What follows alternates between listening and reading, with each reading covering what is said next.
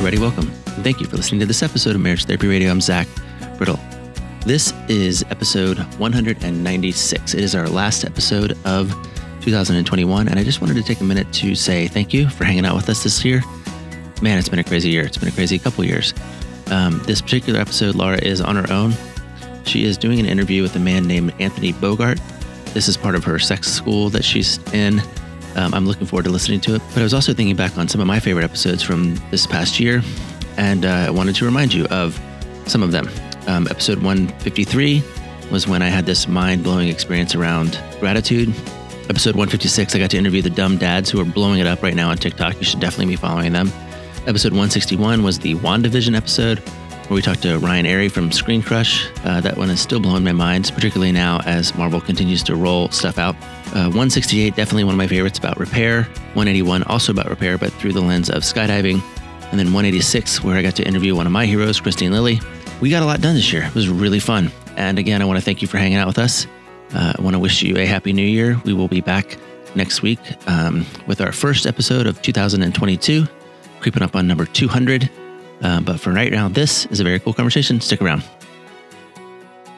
How do you describe yourself when people are like, "Hey, Tony, what do you do? What are you passionate about? What makes money for you? What are you all about?" My official title, is Professor of Health Sciences and Psychology at Brock University. I have a PhD in psychology. I teach primarily human sexuality courses and supervise students related to human sexuality. I conduct research on a variety of different things related to human sexuality, including, asexuality. Mm-hmm.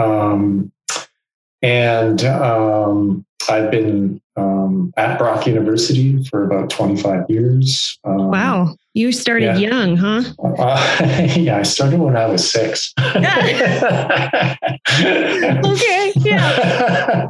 Sure. Sure. And I did a postdoctoral fellowship at the University of Toronto. I did partially a postdoctoral fellowship at Queen's University in Kingston, Ontario, Canada.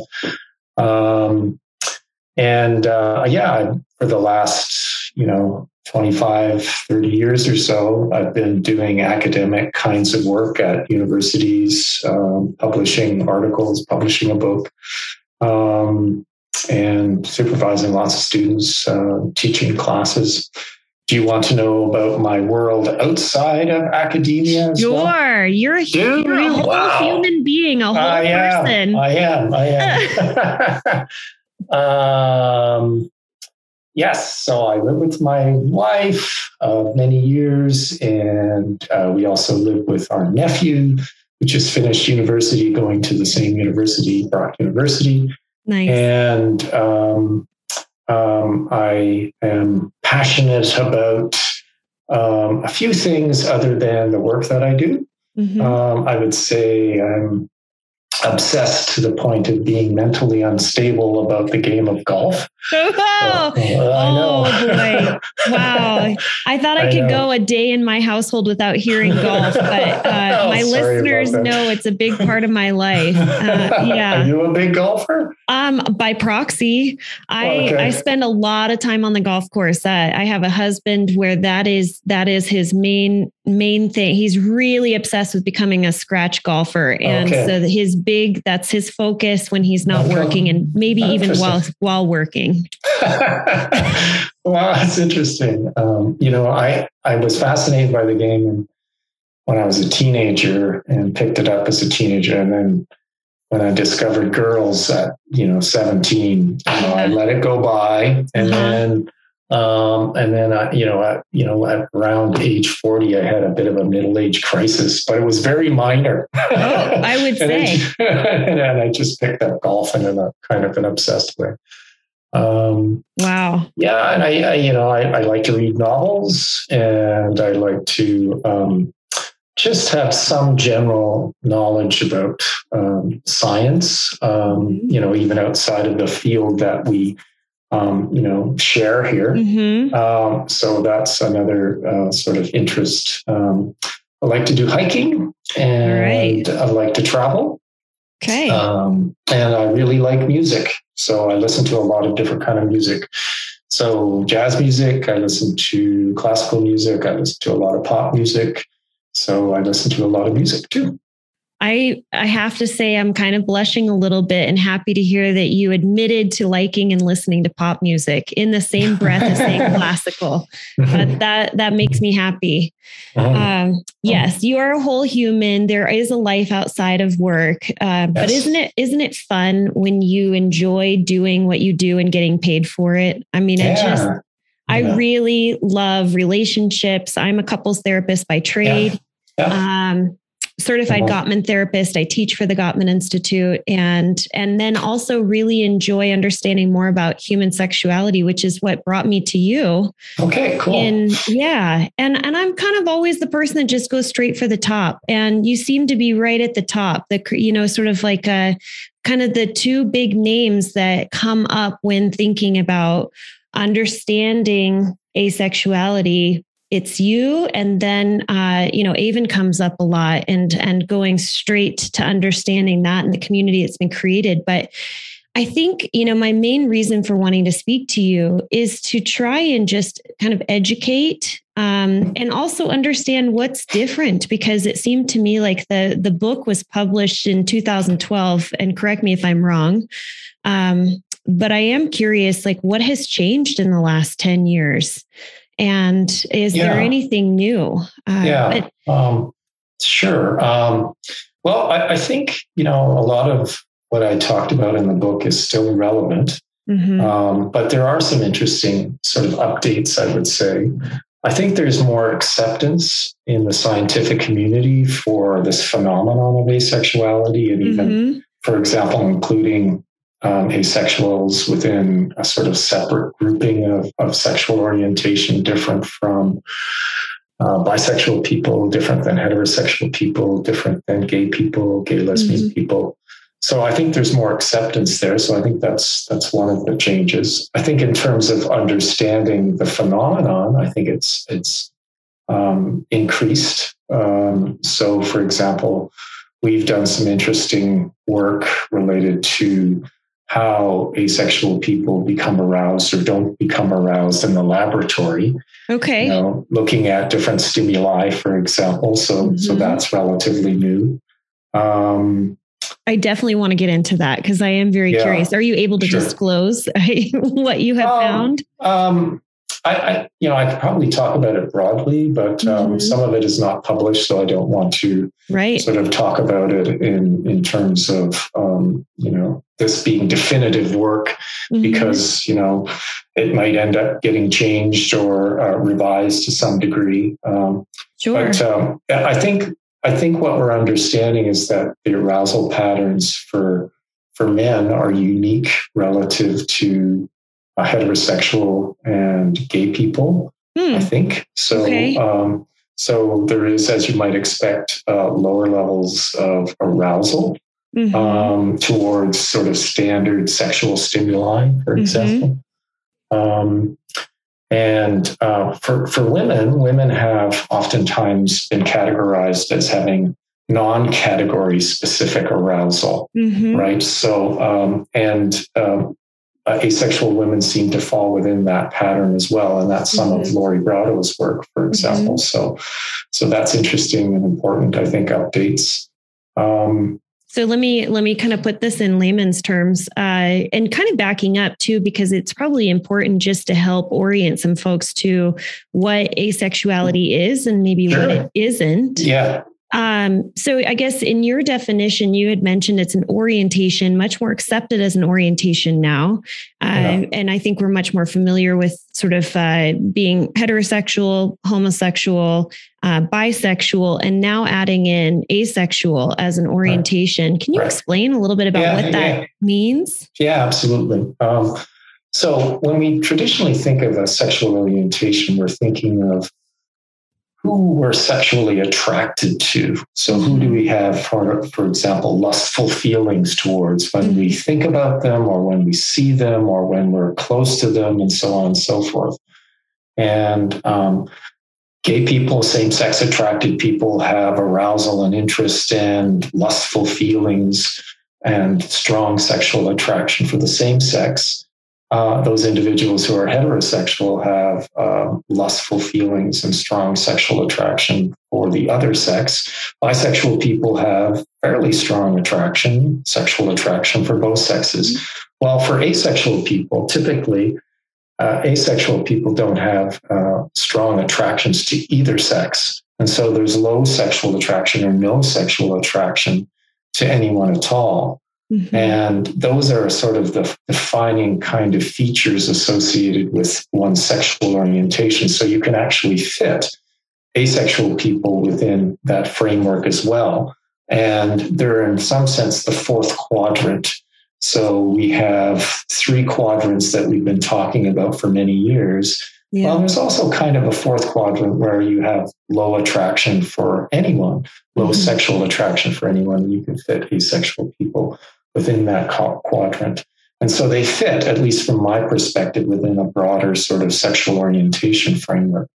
Yeah. Now, that doesn't mean that there aren't other sort of sexual variables or sexual issues or sexual contexts that aren't important within our understanding of asexuality. And there are, for example, oftentimes if you don't have any sexual attraction for anyone at all, you also don't have any sexual desire, period. Mm-hmm. And they're not interested in sex, period. Right. But there are, for example, some asexual people who don't have sexual attraction for others, but still have, for example, some level of sexual desire. They may still masturbate, for example. Mm-hmm. They may still have a kind of sexual interest, but it's just not necessarily connected to other people. Mm-hmm. So they may feel like, oh, well, I'm feeling a bit sort of like I need to, as one asexual person suggests, I need to kind of clean up the plumbing, so to speak. So they may end up feeling like I need to masturbate. Mm-hmm. There may still be sort of sexual feelings there of some sorts,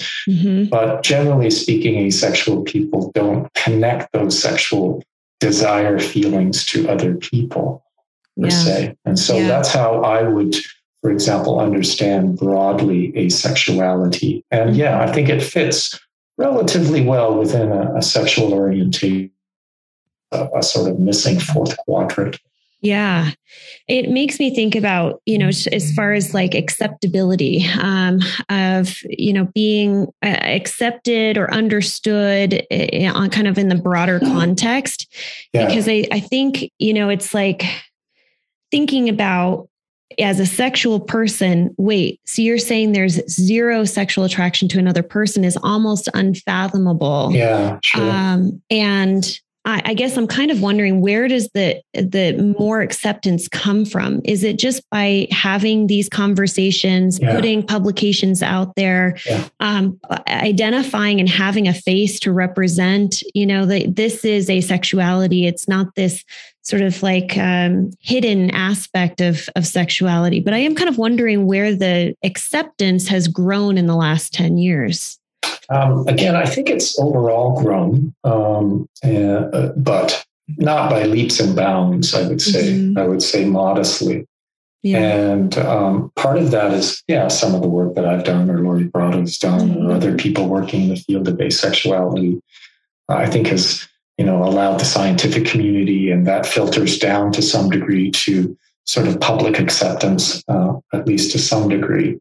But also very much so is, those individuals who help to promote the sexual minority status on the web, for example. So AVEN, that particular website and group has been very important in terms of increasing public acceptance. But when we say overall level of public acceptance, has increased, again, I don't want to suggest that it's, by leaps and bounds. I think there's still lots of misinformation. And if you ask an average person in the street, for example, what is an asexual? They may have some sense of what you mean, but not necessarily, I think a well-developed sense. Yeah. So an average heterosexual person on the street, for example, would have a strong understanding of what a gay or lesbian person is. Right. But I don't think they would necessarily have a strong understanding of what an asexual person is per se. Yeah. They may have some sense of it, but not as well developed as, for example, how the majority might end up viewing other sexual minorities, like a lesbian person or a gay man, for example. Yeah. Something that I really appreciated was when describing asexuality is kind of differentiating between something that you were talking about, which is attraction to another human being, a sexual attraction, and the attraction versus the behavior, the act. Because I have, as a couples therapist, have couples coming to see me, and their concern is, I think I am asexual, and I think that I have been living in this monogamous heterosexual relationship. And now the asexuality is much more accepted, or I'm learning more about it. Yeah. I think I might be asexual. And it's just kind of like the attraction versus the behavior, because they're looking at that and they're saying, but I've been having sex with my partner. Yeah. Can you talk about that? Because I think that is an important distinction. Oh, absolutely. I think it's really important. In terms of our behavior, we can do tons of things, engage in lots of different activities, but not necessarily have a deep-seated sort of interest or attraction in those behaviors. But that doesn't mean that we can't do them. We definitely can, right? Oftentimes we can. And in the context of sexuality. Hey, it's Kaylee Cuoco for Priceline. Ready to go to your happy place for a happy price? Well, why didn't you say so? Just download the Priceline app right now and save up to 60% on hotels. So whether it's Cousin Kevin's Kazoo Concert in Kansas City, go Kevin, or Becky's Bachelorette Bash in Bermuda, you never have to miss a trip ever again. So download the Priceline app today. Your savings are waiting. Go to your happy place for a happy price. Go to your happy price, Priceline.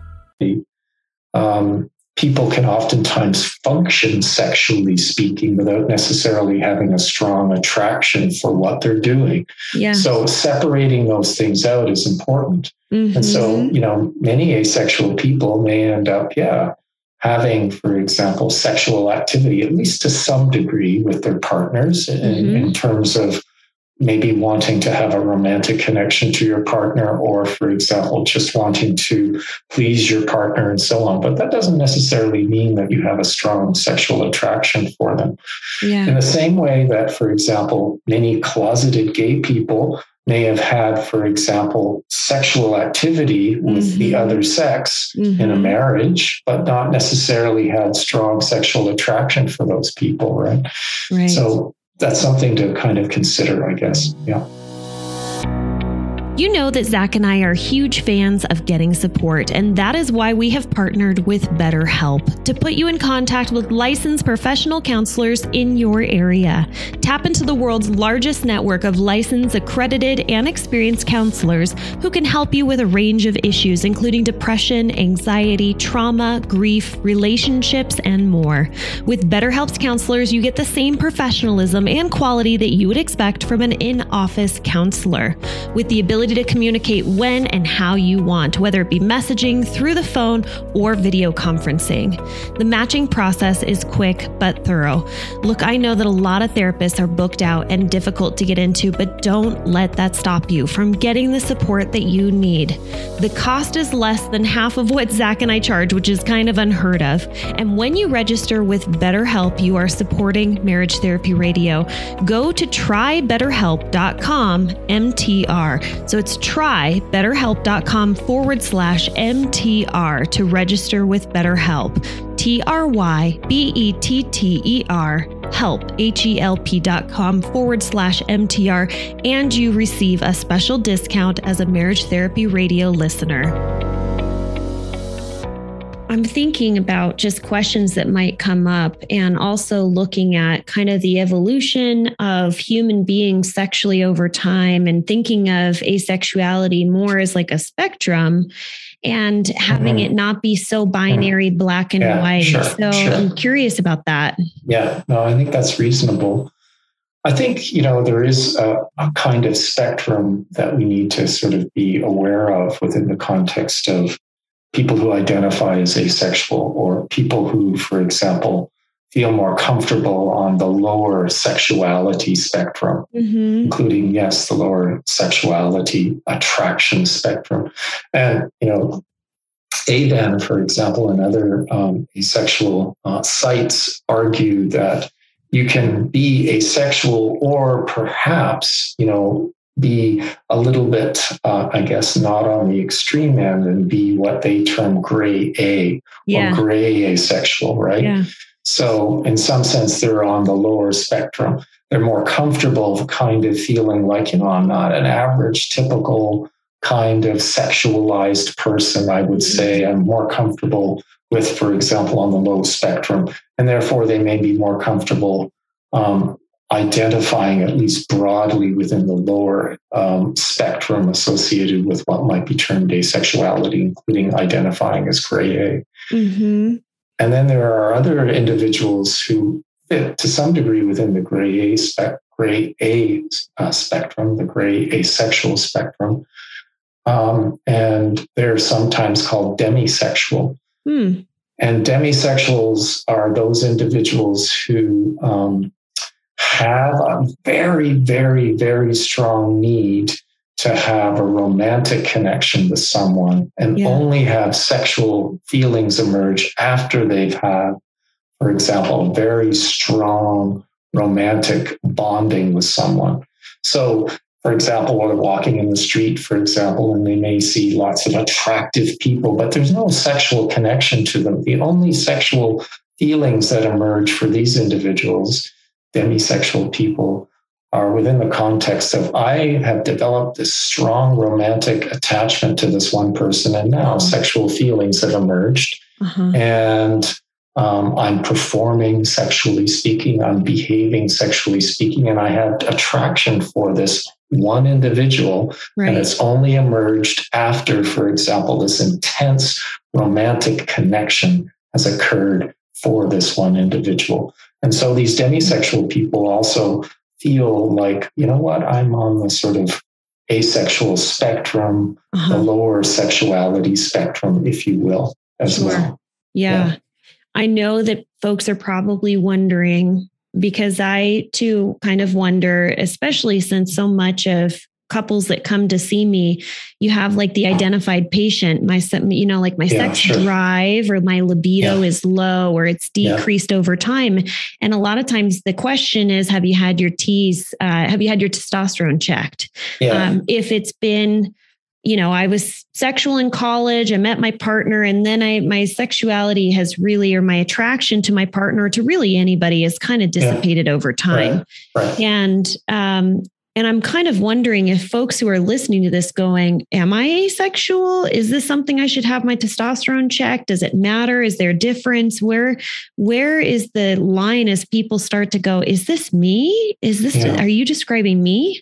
And I think that's also an important distinction here. I think most people, if they, for example, in adolescence and their younger 20s, 30s, 40s, had fairly strong sex drive or modest sex drive, and then all of a sudden, they're in their 50s and 60s, and there's not much sexual attraction that's going on to their partner or to anyone at all, they may feel, well, kind of in my life now, I'm kind of asexual. Right. I wouldn't necessarily categorize those people as asexual people. Because for much of their lives, they in fact evinced sexual attraction for others, right? Right. So I wouldn't say they fit within a sort of at least narrow definition of what asexuality is for me, in the way I define it. And, for those individuals, it probably is the case that some kinds of changes occurred in their body to some degree. Maybe it is lower testosterone, maybe, or other sort of activities and other sort of preoccupations in life has changed, for example, some of their sexual interests. For them, some level of intervention might be reasonable, particularly, of course, if they're distressed by it. Right. If they're distressed, if they're not distressed by it, then I would say, hey, it's just a different part of your life now, Yeah, correct. So I wouldn't necessarily say that they would necessarily need an intervention, including a biological one like increased testosterone. Right. But if they're distressed by it and their partner is distressed by it and so on, then, looking into some kind of intervention probably is reasonable. But I wouldn't necessarily label them as asexual, although, people can choose the terms they want to. Right. Right. Absolutely. So if they feel comfortable with saying, in this part of my life, I'm asexual, well, that's how they're describing themselves. Okay, you go for it. Yeah. I think that was something I found so welcoming on the AVEN website, and it's AVEN for folks that are listening, is there's this Q&A section that is so rich. And a lot of the responses that I'm getting of people who are just asking questions around identity, is this me? Does this describe me? Does that... Right. And AVEN is basically open arms, come be a part of the community, learn more about yourself, learn more about, other folks. And I just really appreciated that of like what you said, if that's how you identify, right on. Great. Right. I do have this question of, community and, feeling that human beings need connection. And I want to sort of draw the distinction between asexuality does not mean a desire to connect. It doesn't mean a desire or a lack of desire to connect with others. That's right. And I'm wondering, what does connection look like, committed relationships look like in the asexual relationship, having, partners that are, I don't even know the terminology, but maybe even mismatch, where one partner may be heterosexual and the other partner may identify as asexual. And that pairing, I'm sure there's some statistics out there that sort of talk about the partnering that occurs. But I am curious about how folks who identify as asexual are finding connection. Right. And that's another important distinction. So I'm glad you brought that up too. It's certainly the case that, some of my early work and some of the more recent work has validated the notion that if you're asexual, you're not necessarily aromantic. That is, that you can still have a romantic connection to others. And in fact, many asexual people still do and form relationships, in a sort of love bond with others. Yeah. So, they're married and they love their partner and there's lots of affection and lots of cuddling and physicality to some degree, but not necessarily on a very sort of sexual level. And therefore, someone can be romantically connected without necessarily being sexually attracted. And some asexual people are definitely still very romantic individuals, forming partnerships with others. Now, having said that, there's also evidence that asexuals on average tend to be at least sometimes less likely than average heterosexual or average gay and lesbian people to form romantic bonds with others. Okay. So on average, if you're, identifying as an asexual person, you may have slightly higher percentage of those individuals also saying, you know what, I'm not really also romantically connected to others.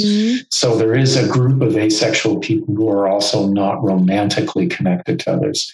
Okay. But it's also, of course, very important to reiterate the notion that if you are asexual, you can still have a very strong romantic bonds to others. And many people do, right? Many asexual people, form romantic bonds with others, get married and love their partner deeply, right? So even have children, I'm assuming. That's right. Yeah. Wow. I am thinking about just in general, the desire to be part of a community, to feel a sense of belonging. And when you're not partnered and in such a partnered centric world, what that must be like without feeling romantically connected or paired with someone, or paired, I say paired meaning two, but just, with multiple partners as well. I'm just wondering, is there more of a connection around a community of folks, of like a circle of friendship or a kinship network that develops when you are aromantic and asexual? There might be for some individuals. I think that's very possible. So if you're, for example, yes, asexual and also aromantic, you may still have a need for some kind of connection in a sort of friendship way. Yeah. It's not necessarily romantic, and you may still need some level of support. And almost every human being needs some level of social support, right? Yeah. So it wouldn't be surprising to me if aromantic, asexual people still have, for example, some level of connection to some level of friends, and also to, for example, a community like, for example, AVEN. Yeah. Well, I want to be respectful of your time, but I also am curious, just what are some of your favorite resources? We've already mentioned AVEN as a website. Either as folks are hearing about asexuality for the first time, may have someone in their life that has identified as asexual. They themselves might be curious whether or not they are asexual. What are some of your favorite resources? Well, there are some, let's say, published books that are more meant to be sort of popular science or popular oriented kinds of venues and opportunities for people to learn more. I have a book, but there are other books available by, for example, asexual people who have written books that might be, for example, very interesting and important resources for, let's say, a person who's asexual or thinking that they may be asexual. They could, for example, seek out these books, and it may be helpful for them. Yeah. Well, I found your book actually to be quite refreshing, knowing that you were a researcher first and an academic. I was really like, oh boy, this is going to be a tough pill to swallow. But it was very readable, and I really enjoyed your book. And so I don't want to scare folks off from reading it, because it was so interesting and engaging and easy to read, in the sense of it wasn't the big, heavy academic research paper that is tough to fumble through. Yeah. And the title of your book, Understanding Asexuality. That's correct. Yeah. That's correct. And will you say your last name for me? Because I just don't want to, is it Bogart? It's Bogart, right? So as in Humphrey Bogart. Yeah. But your name is Anthony Bogart, and you go by Tony. Yeah, I do go by Tony. So very similar to, pronunciation of Humphrey Bogart, the old actor of the 1940s, 50s, 60s, and so on. Yeah. It's a little before my generation, but I know. Oh. It looks like it's a little before your generation. Well, I really appreciate you joining me.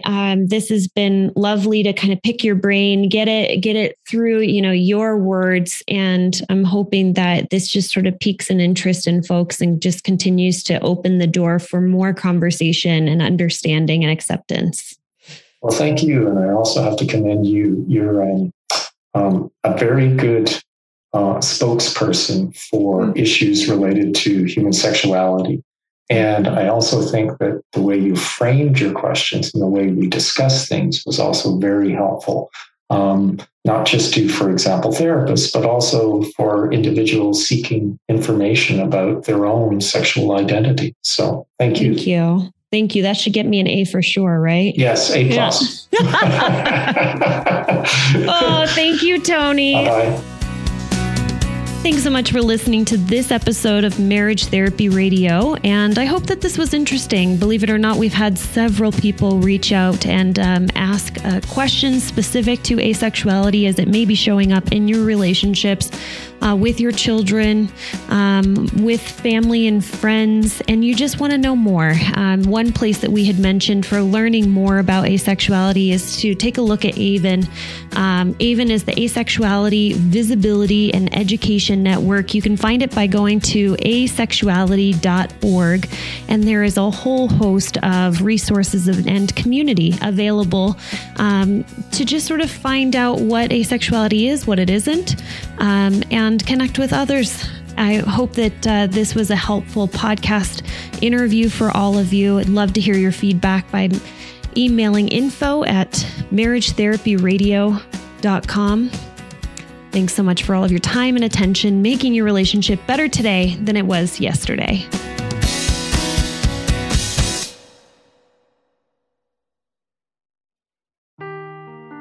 seeking the truth never gets old. Introducing June's Journey, the free-to-play mobile game that will immerse you in a thrilling murder mystery. Join June Parker as she uncovers hidden objects and clues to solve her sister's death in a beautifully illustrated world set in the Roaring '20s. With new chapters added every week, the excitement never ends. Download June's Journey now on your Android or iOS device, or play on PC through Facebook Games.